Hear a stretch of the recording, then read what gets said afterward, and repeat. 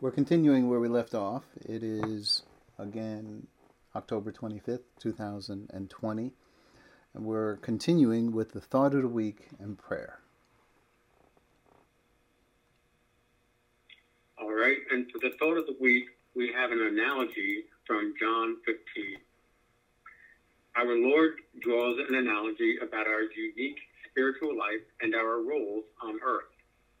He begins by saying, I am the true vine, and my Father is the gardener, in John 15:1.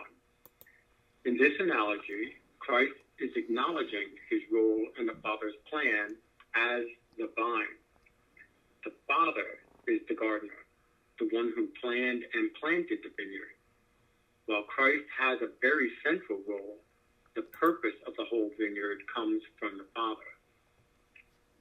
I am the vine, you are the branches, in John 15:5.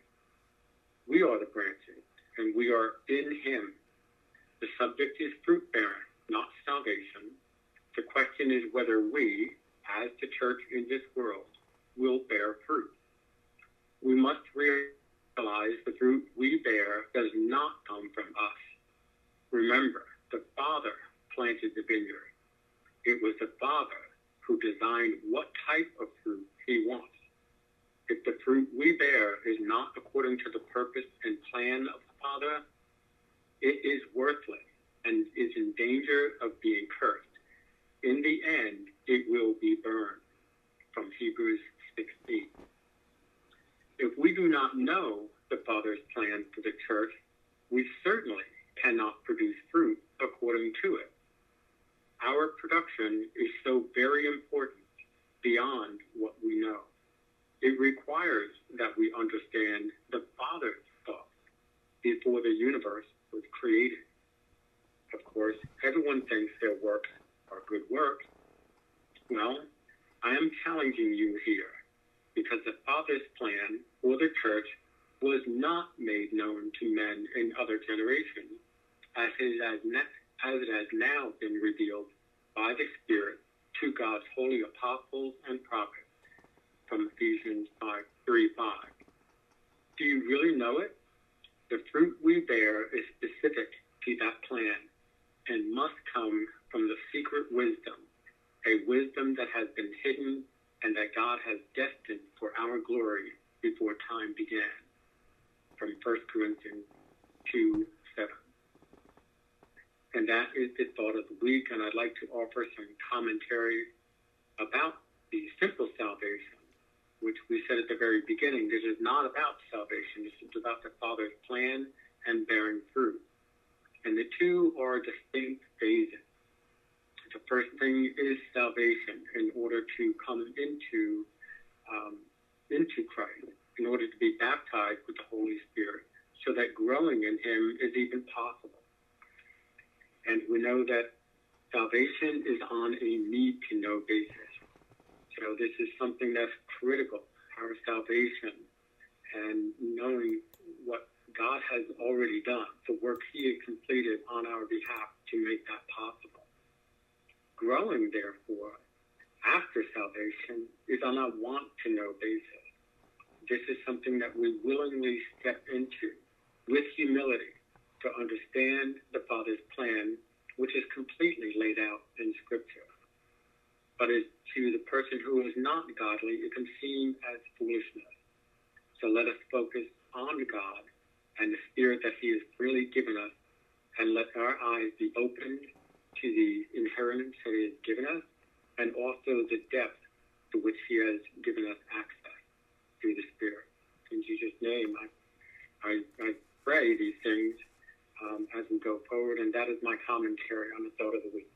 And now Dave will give us the prayer. Thanks, Dwight. So do we have such a request?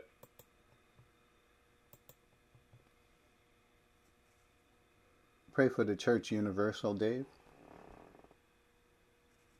Okay.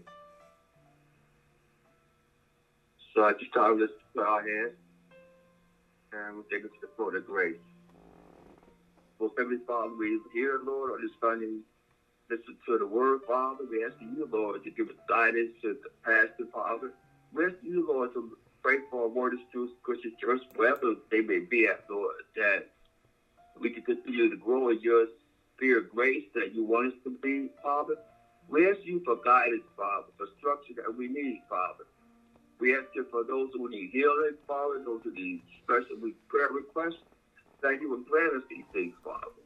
Father, we are here, Lord, not to look at our own interests, Father, but to look only for you as you will have us grow up in the maturity that you want us to be, Father.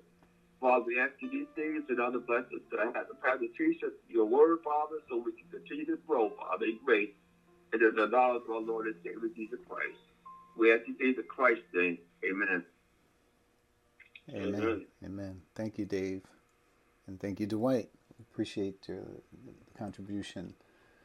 So, as you know, we're in John 15, and we're looking at verse 6. You have notes, hopefully. You can read in your notes and follow along with me. John 15:6 says, if you do not remain in me, you are like a branch that is thrown away and withers. Such branches are picked up, thrown into the fire, and burned. So in your notes, Christ is speaking directly to the disciples, but by extension, he is also speaking directly to us. We must make some crucial decisions once we are saved to begin to live the spiritual life. We can see what the Father's desire is here, and we know the role of Christ in our lives. We can also see how to do the Father's will by remaining in Christ. Bearing fruit is not a one-shot decision in our lives. It is a motivation that can develop through the process of remaining in Him. We must decide what will be the motivation of our lives. Quote, then he said to them all, whoever wants to be my disciple must deny themselves and take up their cross daily and follow me. For whoever wants to save their life will lose it, but whoever loses their life for me will save it. What good is it for someone to gain the whole world and yet lose or forfeit their very self? Unquote. That's Luke 9:23 through 25. So we'd like to see if we can unpack this verse a little bit. I think it is not new to us, but there are some things that we may see that we haven't seen before. That's where we're always looking at the scripture with expectation.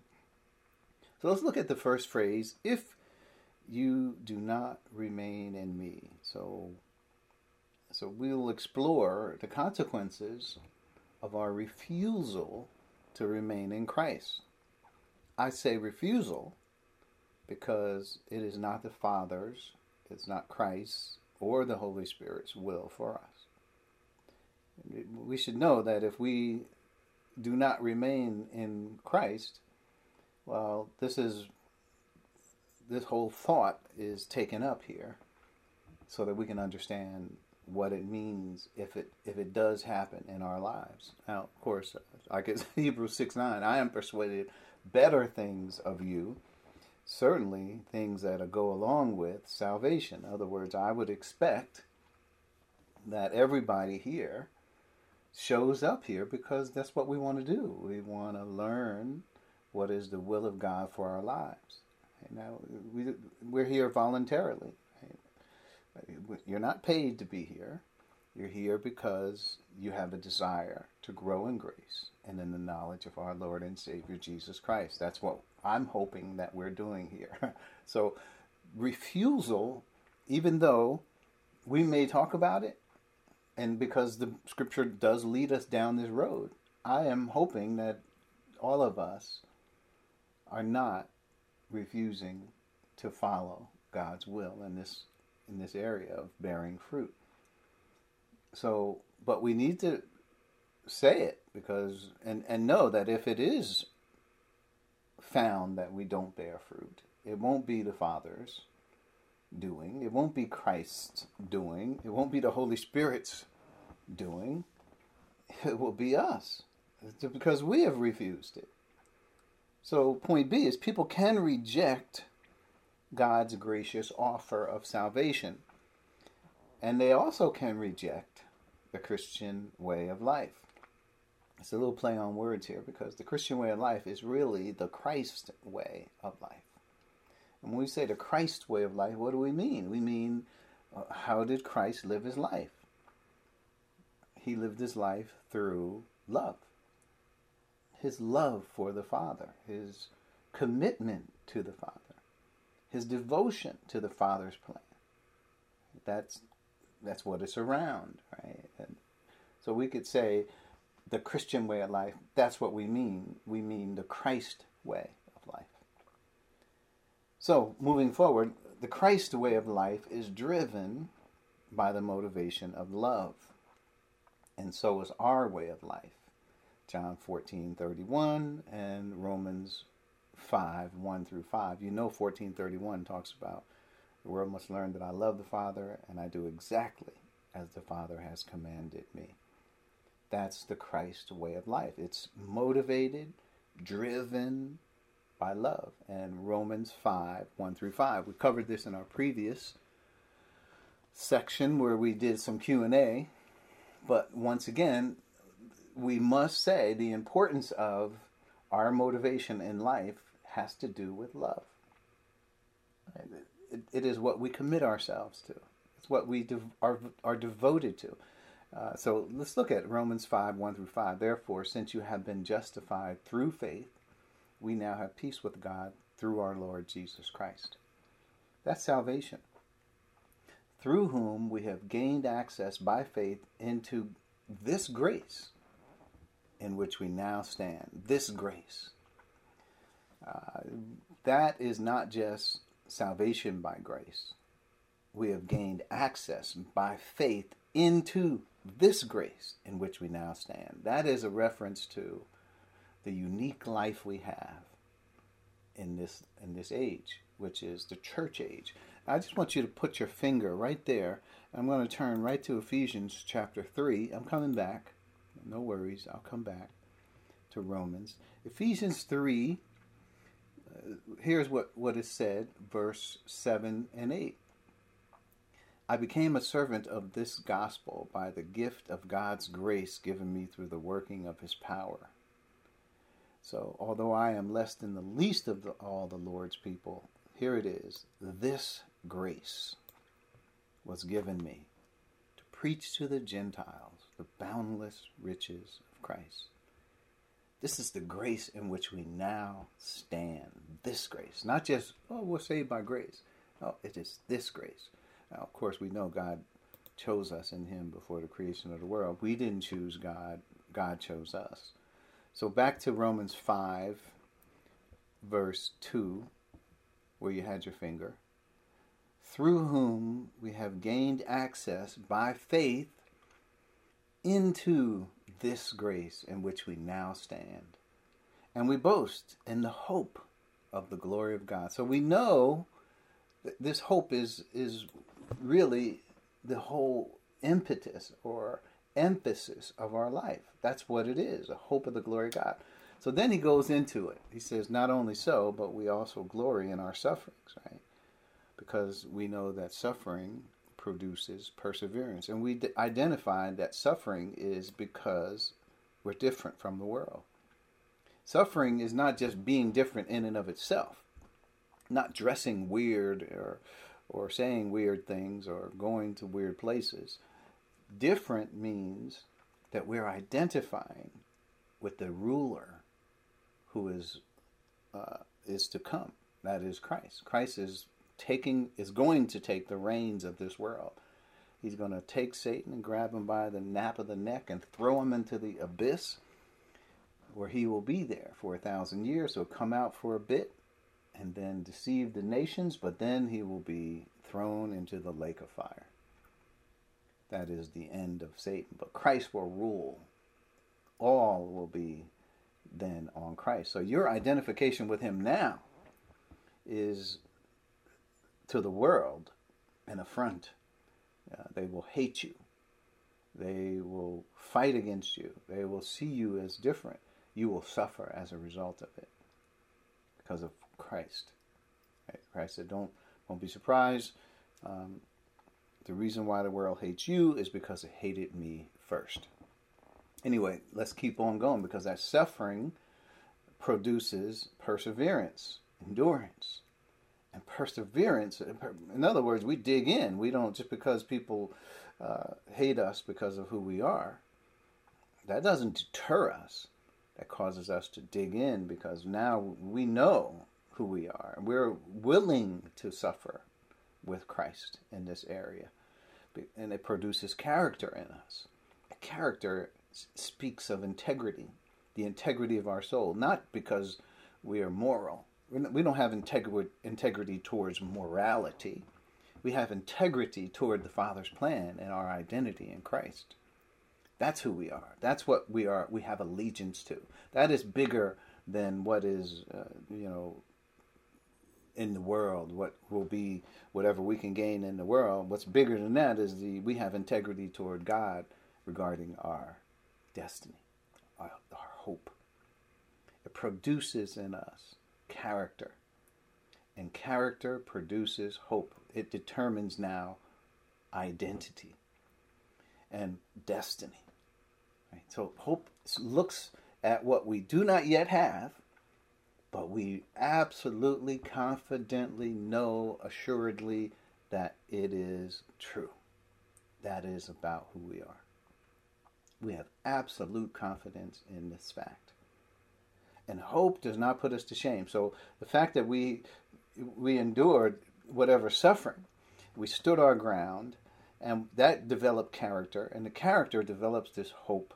And we're not ashamed, even though we can't talk about these things in the world freely, because people will say it's foolishness. They would laugh at us for saying that we are sons. They will laugh at us when we tell them about the destiny that God, the Holy Spirit, has caused us to cry out, Abba, Father.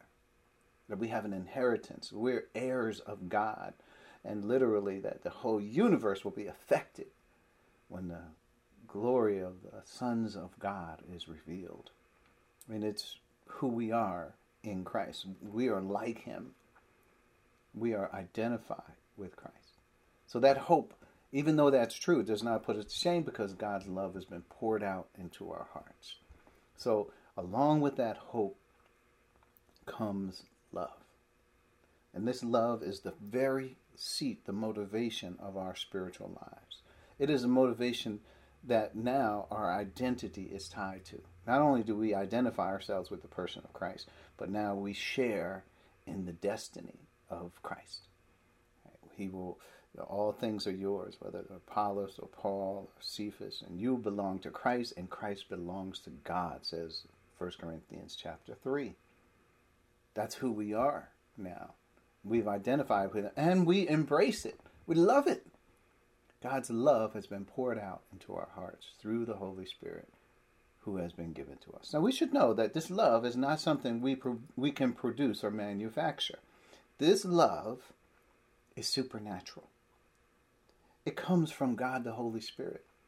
Even when you're reading in Galatians, the fruit of the Spirit, what's the first thing he mentions? Love. The fruit of the Spirit is love. And there's joy and all these other things that are mentioned. But love is what is important. Fruit is the production that is produced in us by the Holy Spirit, by us yielding to the Holy Spirit. And what is produced in us? Love. And that love is the very motivation, the core of our spiritual lives. It is the identity that we have and the commitment and devotion to our destiny. So that is what we see for ourselves. That is what we yearn for. Like I said, we groan, yearning for the adoption to sonship. What are we saying? God, hurry up and give me my resurrection body? No. What we're saying is, God, I recognize what you've done in us. in me.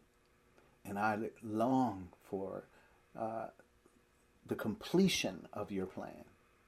So that when we get to the end of the plan, we know that will satisfy God. We know that that is what God planned for us from eternity past.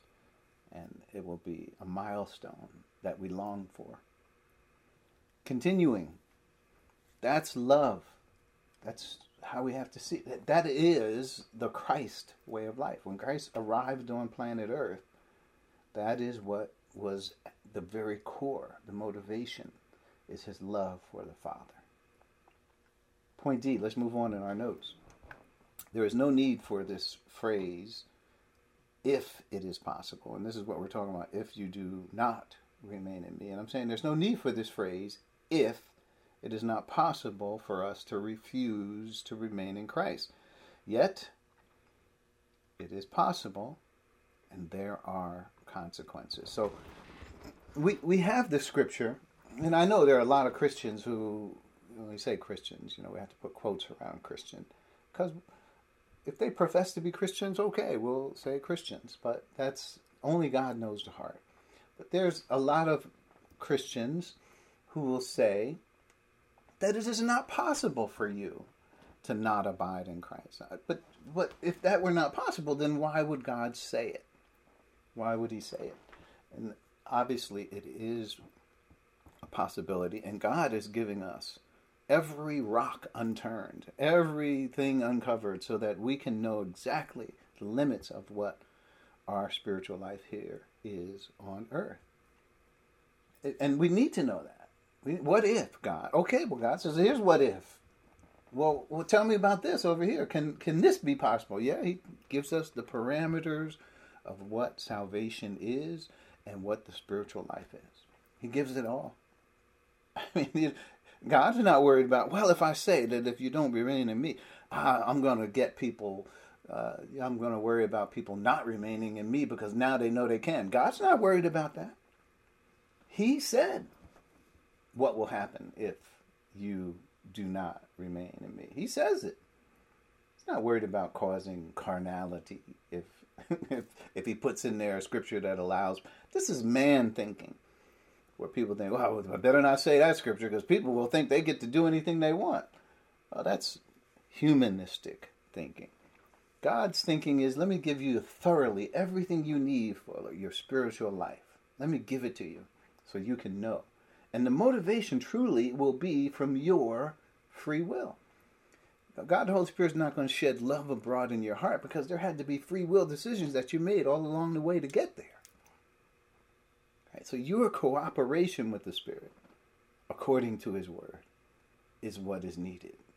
Right? We talk about synergy, how God the Holy Spirit is not going to just make you go through all those stages of spiritual growth without your free will assenting to it. You must assent, and with God the Holy Spirit's motivation together, he will lead and guide you into all truth. So that is how you want to see that. So point E in our notes, 1E, as believers, our purpose here in the world is defined. Just know that you are not living in the will of God if you choose alternatively. So you can choose to not abide in Christ, but that you should also know with that choice comes consequences, and with that choice you should know that that is not the will of God for your life. I think it's clear. I think it should be clear as you read those first 6 verses in John 15 that abiding in Christ, remaining in him, is the way to bear fruit. If you do not remain in him, you will not bear fruit. That's verse 5. You will not bear fruit. That's clear. And what will happen to somebody who doesn't bear fruit? Well, here we are in verse 6, talking about it. So, it's not God's will. It is God's will that you bear fruit. He has expectations over your life. Point number 2 in our notes. You are like, if you do not remain in me, here it is, this next phrase, you are like a branch that is thrown away and withers. So first thought, in keeping with the metaphor This is what happens when we refuse the purpose of God for our lives. We are like a branch, and we're going to get into what that is. But notice, it's a metaphor. He's keeping with the metaphor by saying, what will happen if a branch is separated from the vine? What will happen? Well, eventually, we're going to get down to verse 3. Point number 3. Such branches are picked up, thrown into the fire and burned. That's what's going to eventually happen. We'll talk about that. But let's get back to our first point here. So, a couple words. Thrown away and withers. So that's what will happen. If a branch is separated from the vine, it does not stay in the vine, it's separated from the vine, what will happen? Well, it will fall to the ground. It certainly won't bear fruit. But further than not bearing fruit, it will be thrown away and it will wither. So let's talk about both of those. So the first point is thrown away. It's like what it says in Hebrews 6:7. So it's good to read. So when we look at these words that are being said in Hebrews 6, it kind of tells us some things here. Verse 7, land that drinks in rain, often falling on it, produces a crop. Now get this, useful for those for whom it is farmed. Right? That's useful for those. So God, His expectation is that we bear fruit. That's it. For God, that's important. That's His point, that we bear much fruit. And if we do bear fruit, He's going to prune us so that we can even bear even more fruit. It's possible that we can go beyond. First of all, the fruit is not us. It's not us. It's beyond what eye has seen, ear has heard, or has entered into the heart of mind. It is divine fruit. It is not our fruit. It is through us. It is the Father's fruit. It does not belong to us. But we have allowed it to come through us. And you know what God says? Even though that's the case, He will reward us for allowing the fruit to come through us. Imagine that. That's what you call gracious. So God has expectations. So what will He do, right, to the branch that just refuses to bear fruit? Well, it will be discarded, right?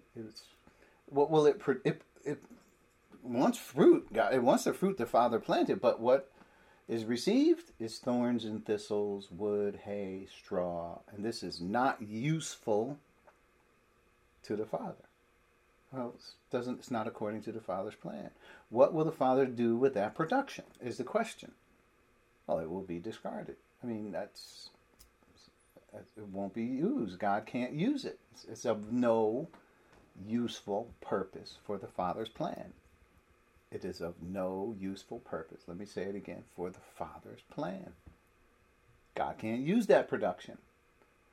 So not abiding in Christ does not mean you don't produce anything. It means that what is produced from you most likely will be driven by what the sin nature motivates you to do. And what that motivates you to do will be thorns, thistles, wood, hay, straw. Father can't use any of that. He discards it. So there's a couple verses I have here. 1 Corinthians 11:30 through 32. We have that here. Does God stand by? Does He care whether we take that route? Is He concerned? What if we decide, well, God, I won't bear any fruit. I'm not going to abide. I'm not going to develop this love Doug is talking about. I'm not going to do any of it. Does God just stand by? I think no. God is busy, and this is how He sees discipline. Right? There is discipline that He can exact upon us. 1 Corinthians 11:30 through 32. This is why many among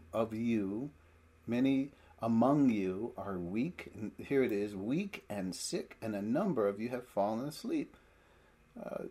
Do we eat too much? What happened here? No, he's not talking about that.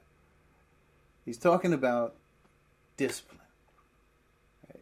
So let's read further. But if we were more discerning with regard to ourselves, we would not come under such judgment. Notice that is referred to, those things, as judgment. Nevertheless, when we are judged in this way, what does that mean? We're going to lose our salvation? No, it means we're being disciplined so that we will not finally be condemned with the world. We're being disciplined so we will not finally be condemned with the world. God disciplines his own.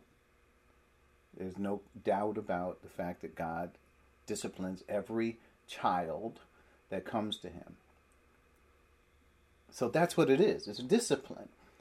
Can God take away your salvation because you don't have works, because you don't bear fruit? Bearing fruit and works is the same thing, just so you know. Can he take away your salvation because you don't bear fruit? Is that possible? No, because God said that salvation is by grace. It's not of yourselves. It's not by works. It's the gift of God, right? If he says it's not by works, then he's not going to turn around later and say, oh, wait a minute. I forgot to tell you, it is by works. It is not by works of righteousness which we have done. It is by grace that we're saved. So he's not going to take away our salvation because we don't do works that he said we don't need anyway. In fact, don't bring them, because it's not the one who works that is justified. It's the one who does not work. His faith is credited as righteousness. That's the one who gets justified, not the one who works. Romans 4:5. So that's the thought here, is that they'll be thrown away, be discarded, and then there's 2 Corinthians 5:10, right? 2 Corinthians 5:10, I'll just quote it, says, for we must all appear for the judgment seat of Christ, that each one of us may receive what is due him for the things done while in the body, whether good or bad. So the judgment seat of Christ is also part of the thought of each one of us will be evaluated for the life we lived in the body. Hey, we're not going to be evaluated for the life we lived as unbelievers. We're evaluated for a life we lived as believers. What about the life we lived as unbelievers? God's not judging you for that. He already knows you're born with none righteous, not even one, none who understand, none who seek after God, none who can do any good. God already knows that's your case because that's the situation you were born in. By nature you did those things. He's not judging you for that. He's judging you after you're a believer. You're saved by the grace of God. And now he has some expectations about fruit. However, it has to be done a certain way. It's not saying just produce any old fruit. You got to produce the fruit that the Father wants, that he planted. That's what's important. I know I'm taking a lot of time. We're going to have to move quicker. So, point number 2. It's thrown away, it withers. What does it mean to wither? Some of the desiccate, or by implication to shrivel or mature. So I looked at mature and I'm wondering, why does mature in there for withers? This is what Strong says the word means in Greek. So mature has to do with what happens if a piece of fruit matures. If it matures too much, it begins to dry up. That's what happens. You ever seen a piece of fruit? All the juices begin to dry up in that piece of fruit. That's what withers means. And then it continues, dry up, pine away, be ripe, overripe, wither. Right? These are ways that this word can be translated. It is not connected to the vine. So obviously that's what's going to happen. It's going to dry up, and therefore it is in a deteriorating or declining state. That's what happens if the branch is disconnected from the vine. Fruit bearing is out of the question. First of all, that branch is not even healthy. Right? So we don't want to think about a branch that is not attached to the vine bearing fruit. It will not bear fruit. So now we're asking, well, what's going to happen to that branch? And what is the branch? The branch is us in the world. This is the physical extension of ourselves in the world. What do we look like in the world? That's what it is. That's the branch.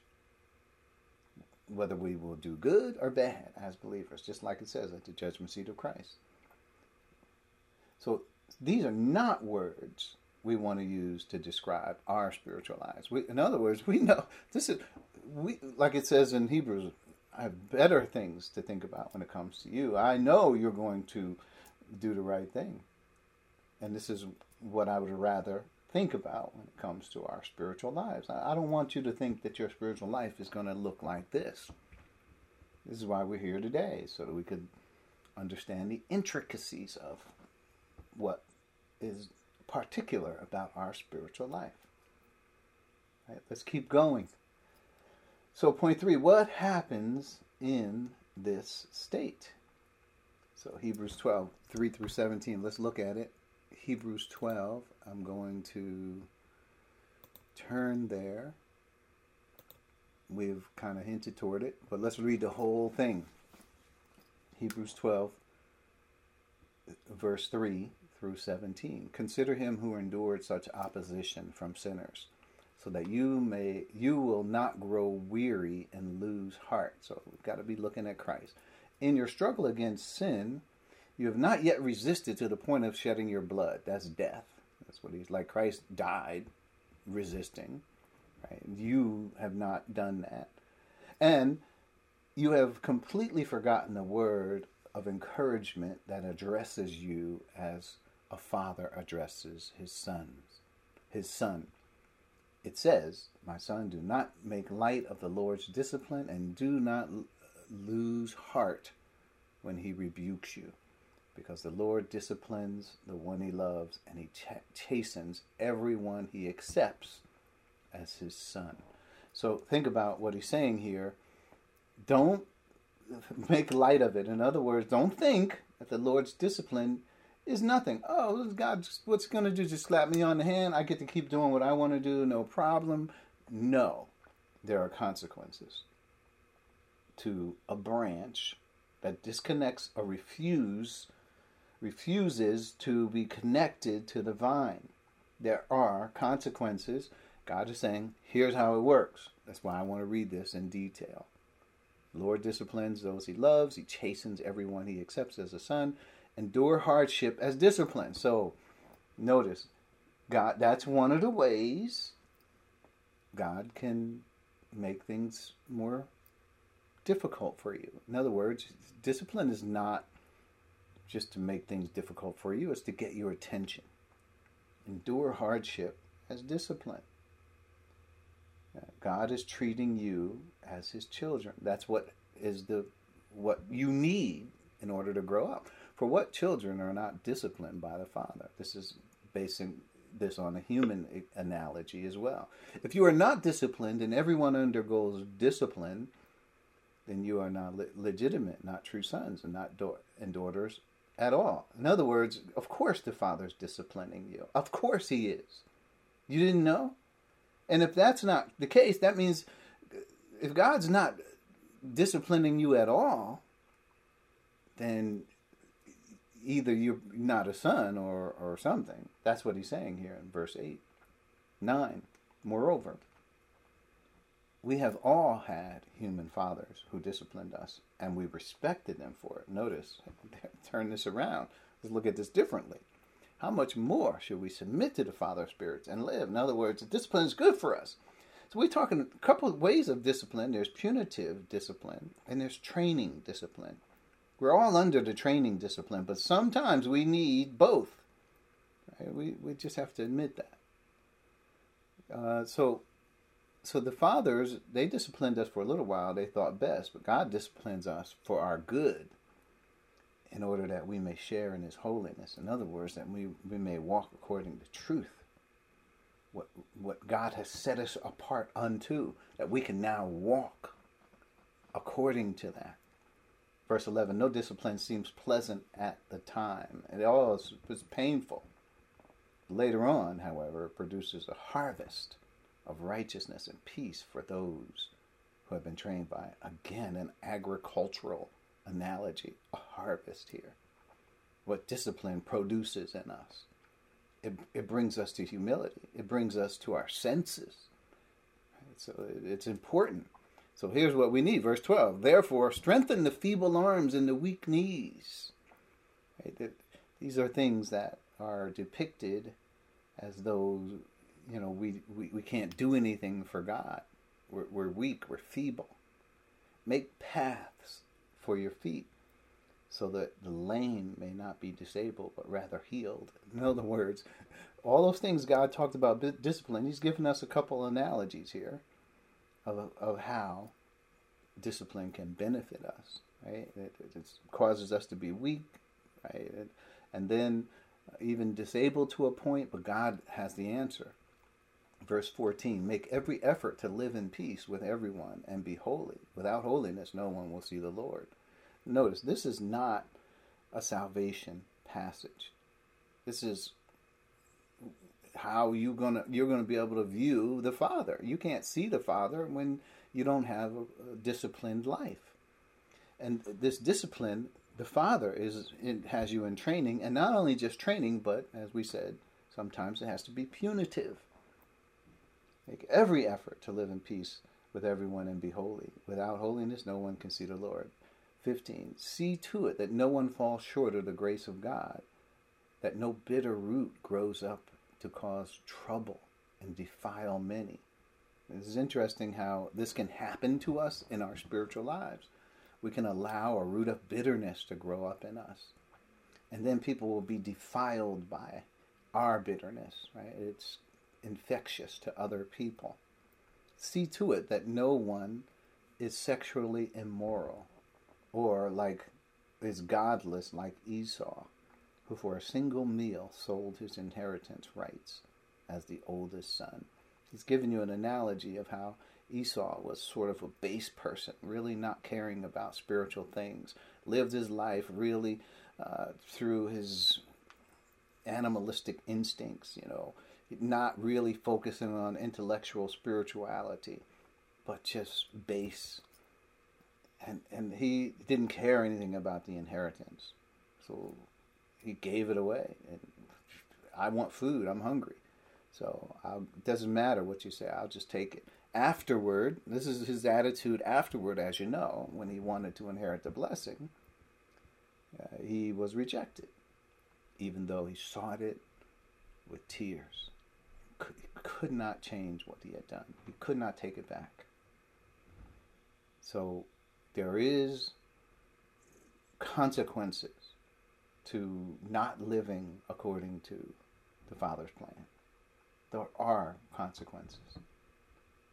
And we don't want to say that doesn't matter. These verses to me say it does matter.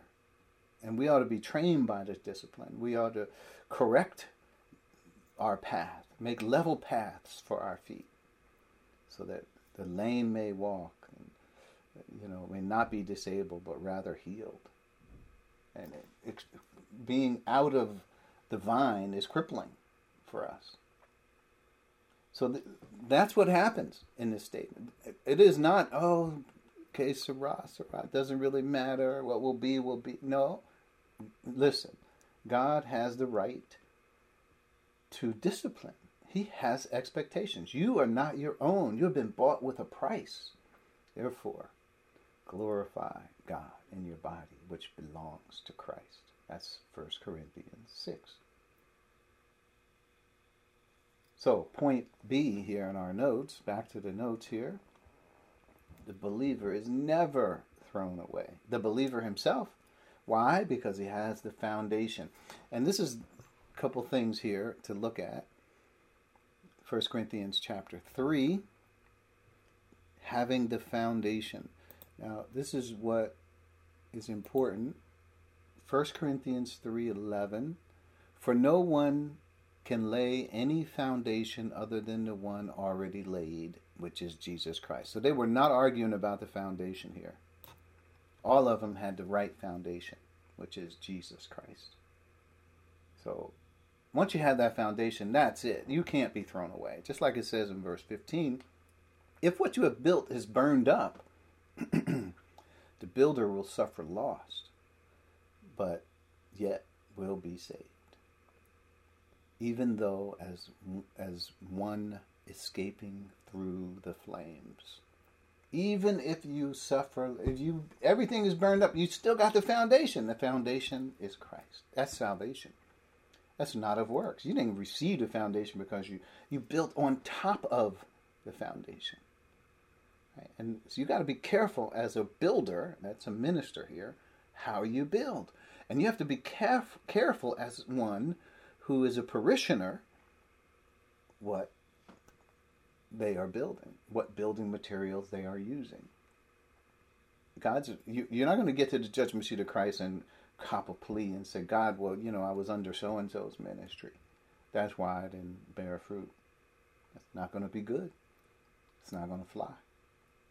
You're responsible. So when you have God the Holy Spirit, that's the ministry you're under. And God's going to point out to you those times where you have resisted the Holy Spirit. Continuing on. So, point C in our notes.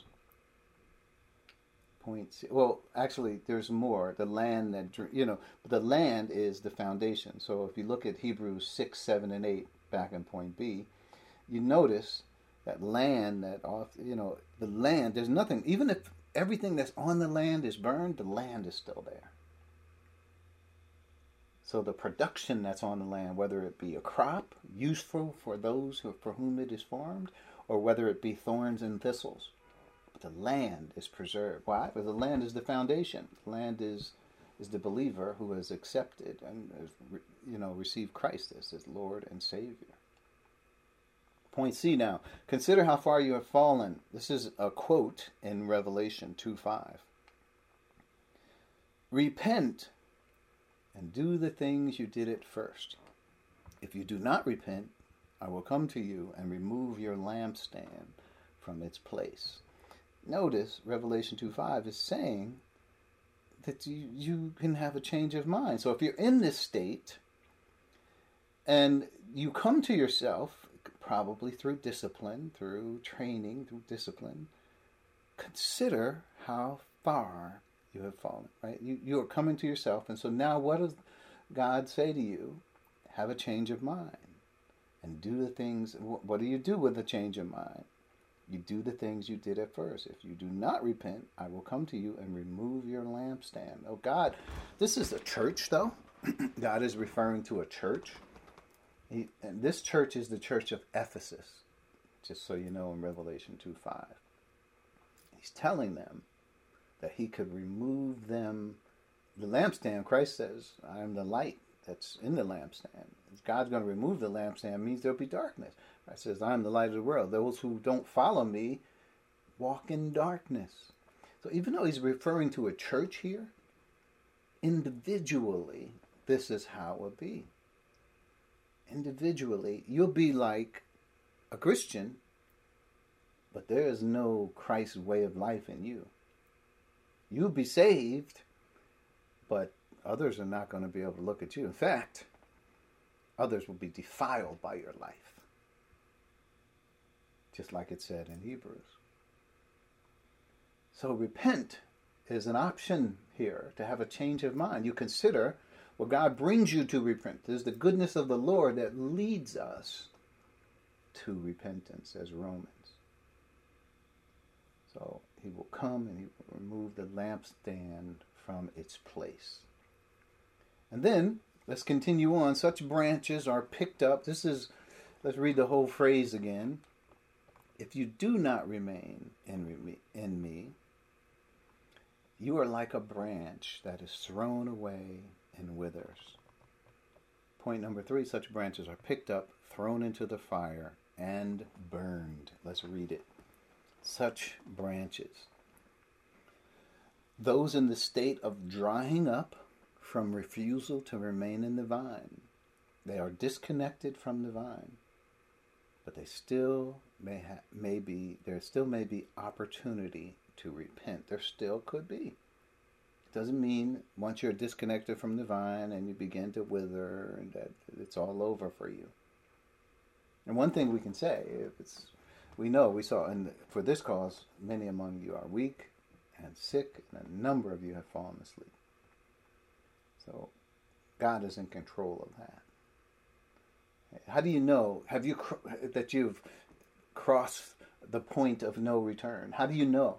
Well, one thing we could say is if we're alive, then that means God has a plan for our life. We could still execute his plan if we're alive. But if we're gone, if we're absent from the body and present with the Lord, well then, no more work to be done. You're no longer on the battlefield.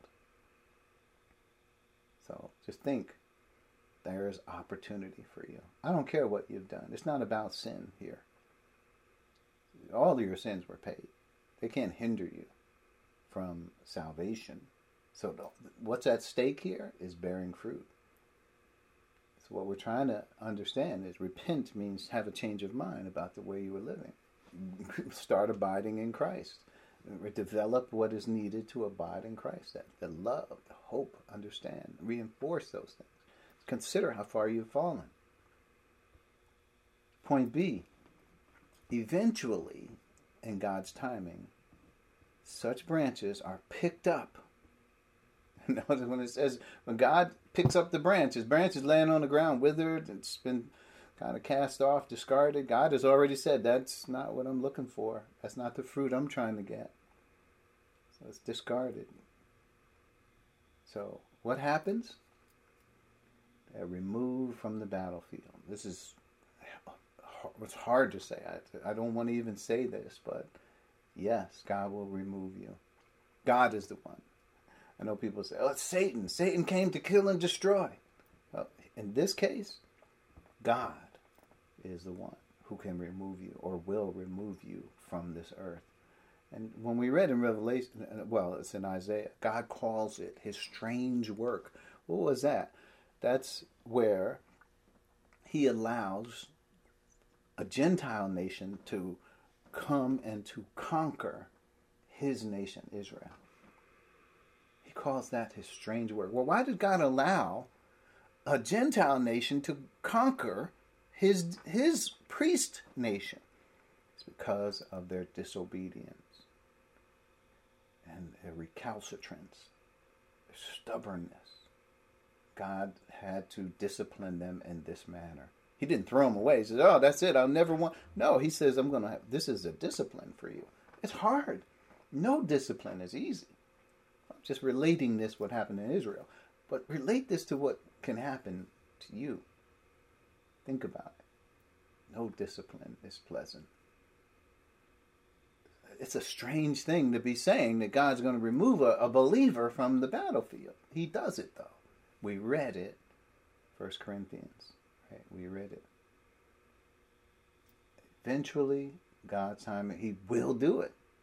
So they'll be removed from the battlefield, literally. For we know, I'm going to quote 2 Corinthians 5:1. Look, for we know that if the earthly tent we live in is destroyed. Now I want to say, this is more from a positive point of view. Because it says that, Paul is saying, we're suffering, we're on the point, we apostles, and if, we have to give ourselves to God, and on the inside, we're being renewed, but on the outside, we're wasting away. So if this earthly tent we live in is destroyed. Now, how is it destroyed? It could be destroyed through deterioration. It could be destroyed through persecution. There could be martyrs. There could be lots of reasons why it can be destroyed. But guess what another reason is? God could destroy the tent that we live in. But if that happens, what happens? We have a building from God, an eternal house in heaven, not built by human hands. That's our destiny. So I said, that's 2 Corinthians 5:1, but you ought to compare that with 1 Corinthians 11:29 through 32, where it says that God can remove people so that they will not be condemned with the world. We saw an example of that in the book of Acts with Ananias and Sapphira. What they were trying to do was gain some ascendancy, some position in the church by telling, we gave all our money to the church. People are like, wow, you gave all your money. Wow, you're really devoted to the church. When really, they were lying about it. They held back some of the money for themselves. God didn't even require that they give all their money, but it was their maniacal contriving that they wanted to deceive people and make them think that they were more than what they were. God disciplined them with death on the spot. So it happens. God will destroy the body that you live in. He can do it. It's up to him. We don't know when that is. The branch could be laying there. You don't know. God knows. We can't judge this. Point C. What is next? Okay, so they're thrown into fire and burned.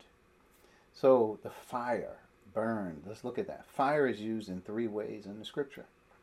This is what we need to know. When we see the word fire and burned, fire represents judgment of believers. And there's so many scriptures in this area. I just jotted down a few for you, and scriptures that we're already familiar with.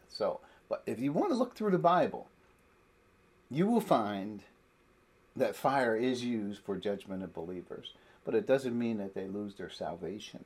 It's talking about their production. 1 Corinthians 3:11 through 15, you know that well.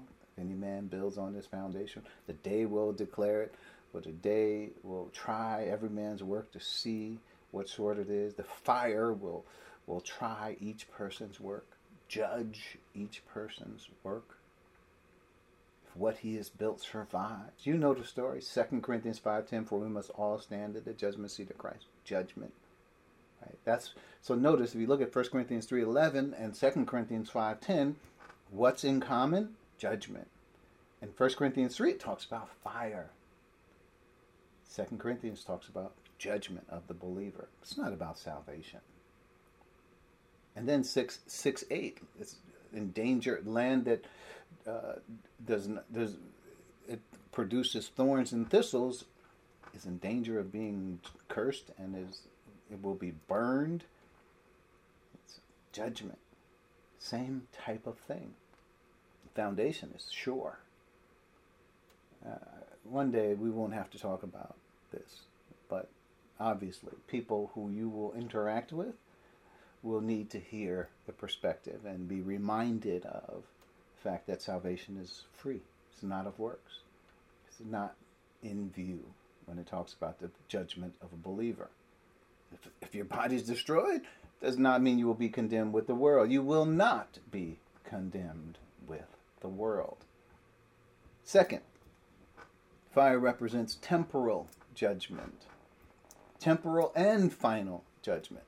For unbelievers, there's lots to consider as well. So Luke 16:24, the rich man and Lazarus. The rich man was in fire. What does he mean? He was in a place of judgment. And then Revelation chapter 29. Let's go to Revelation 20 just so we could, because temporal judgment is here as well as eternal judgment for unbelievers. So 9 says, they marched across the breadth of the earth and surrounded the camp of God's people, the city he loves. But fire came down from heaven and devoured them. Same kind of fire in Matthew 25 that removes unbelievers from the earth. Fire came down. It was temporal judgment. It's not the final judgment, temporal judgment. God declares that he will remove a person with fire. So then, not only that, you have 14 and 15.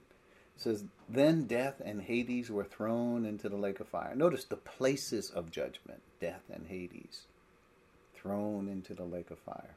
The lake of fire is the second death. Anyone whose name was not found written in the book of life was thrown into the lake of fire, the place of final judgment.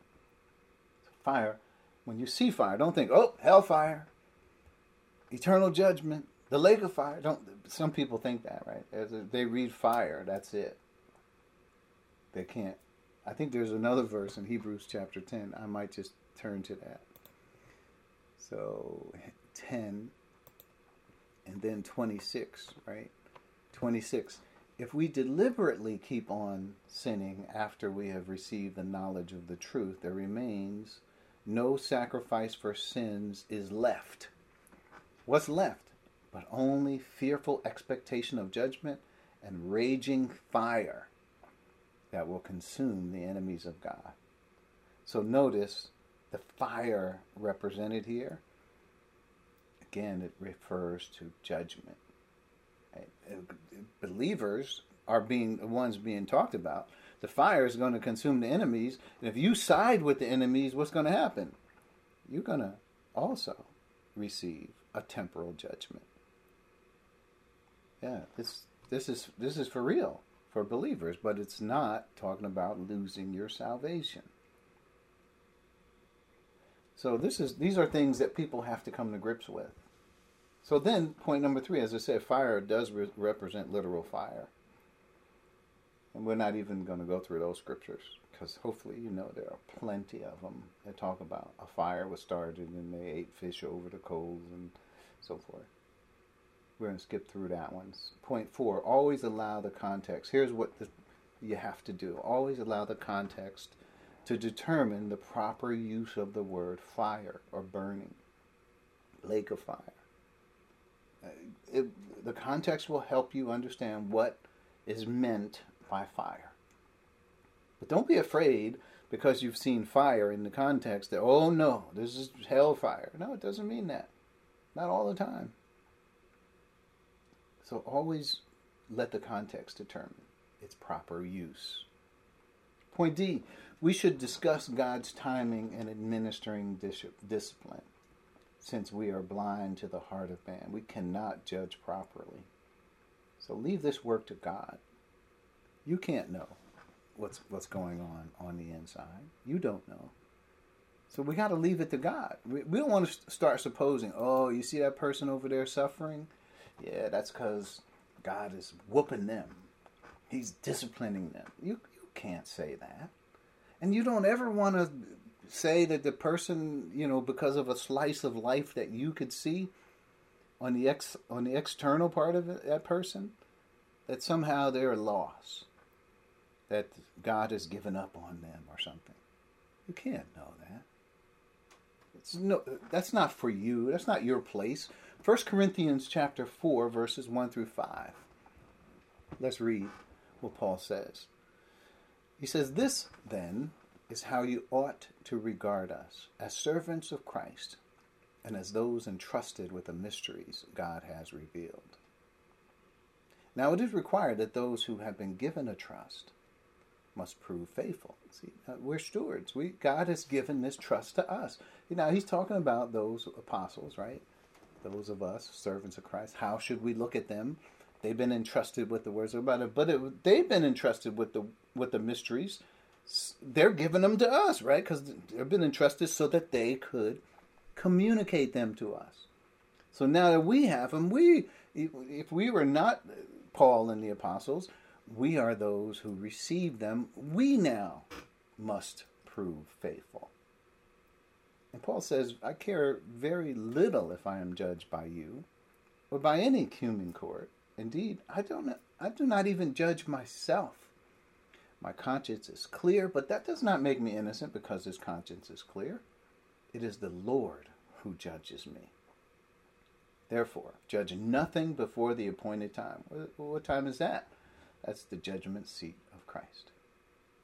"Wait until the Lord comes. He will bring to light what is hidden in darkness and will expose the motives of the heart." Didn't we just say here about love? That's the motive that will lead us to the fruit that God desires. The judgment seat of Christ is where the record will be written. God already knows what it is, but now it will be revealed. He will expose the motives of the heart. At that time, each will receive their praise from God. Not until, right? You could think your motive is the right motive and maybe you're operating on some strong, but it's not love for the Father's plan. If it's not, it will be revealed.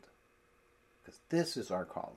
This is what God is interested to be produced through us, the fruit that he wants, that he desires. Paul says, I'm not even going to judge myself. I'm not worried about you judging me. I'm not worried about me judging myself. And I'm not worried about any human court judging me. I'll wait until God judges me. That's what's important. And I would hope that's important for you. God has expectations for us to bear fruit. How do we do it? This is point E. God has expectations. I know we've been to the scripture, John. We got to look at it again. John chapter, here it is, 12. And this is what I haven't said about this verse. We've talked a lot about it, but I haven't said this. So, verses 24 to 26. Very truly, Jesus says, I tell you, unless a kernel of wheat falls to the ground and dies, it remains only a single seed. But if it dies, it produces many seeds. So this is another agricultural analogy. In this, a kernel of wheat has to fall to the ground and die in order for it to produce many seeds. And notice the process there. So it's just a little seed, just a little kernel, but it falls to the ground, it dies. What happens when it dies? Then it is able to produce another stalk of weed. I don't even know how weed is produced, but if we use any other analogy of apple tree, if an apple seed falls to the ground, it can create one apple seed can create an apple tree. And that apple tree can produce not just one seed each, many seeds. That's the analogy. I mean, you can bear much fruit. Anyone who loves their life, notice, he's including us in this. It's not just him. His sojourn on the earth is our sojourn on the earth. Anyone who loves their life will lose it.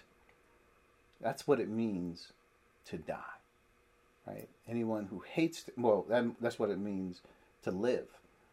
You will lose your life. Put to death, therefore, right? You have to die.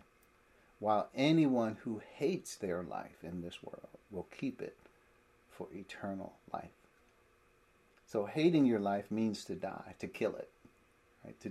I might have said that backwards. Either way, you get the point that he's saying here. Whoever serves me must follow me. Where I am, my servant will also be. My Father will honor the one who serves me. So, why wouldn't Christ say, I will honor you? Because the one who serves Christ is serving the Father. The one who loves me loves the one who sent me. That's what the foot washing revealed to us. Well, that was special. So it's important that we know these. It's an agricultural analogy again about a seed going to go into the ground, and then what will happen as a result of that? It will bear much fruit. The same thing is what he's saying in John 15 for us. And point F, if you do not know your calling, you cannot live a life worthy of it. You certainly can't. It takes knowledge. That knowledge has to be parlayed into wisdom. That wisdom has to be, and all of this can't even be executed at all apart from God the Holy Spirit leading and guiding. He's the lead here. You're not the lead. Holy Spirit is the lead in all of this. Point G, bearing fruit says, you love the Father's eternal purpose. That's what it's saying. You love it. That's what it means to bear fruit, according to it. You love what the Father's eternal purpose is.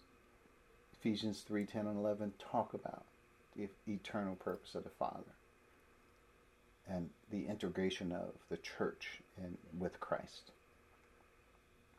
Point H, the purpose, right, which is from the Father, through Christ, through you, to the divine fruit of the Father. So we can talk about what would happen if you don't bear fruit, but I would much rather talk about what would happen if you do bear fruit. Because I believe this is the destiny for all of us. It is certainly a potential. It should be the hope of your calling. Let's bow our heads as we close. Thank you, Father, for this privilege of being called to be able to bear fruit for you. As we grow in grace, we pray that you will give us, equip us, lead us, and guide us, because it is our purpose to fulfill your purpose. We thank you for this calling. We thank you for those who are here and listened patiently as we've gone through the intricacies of these verses. And we pray that as we continue to think on these things, that we will continue to develop wisdom around bearing fruit. It's in Christ's name that we pray. Amen. Amen. Amen. And now unto him who is able to keep us from falling and to present us faultless before the presence of his glory with exceeding joy, to the only wise God, our Savior, be glory and majesty, dominion and power, both now and forevermore. Let the church say, Amen. Amen.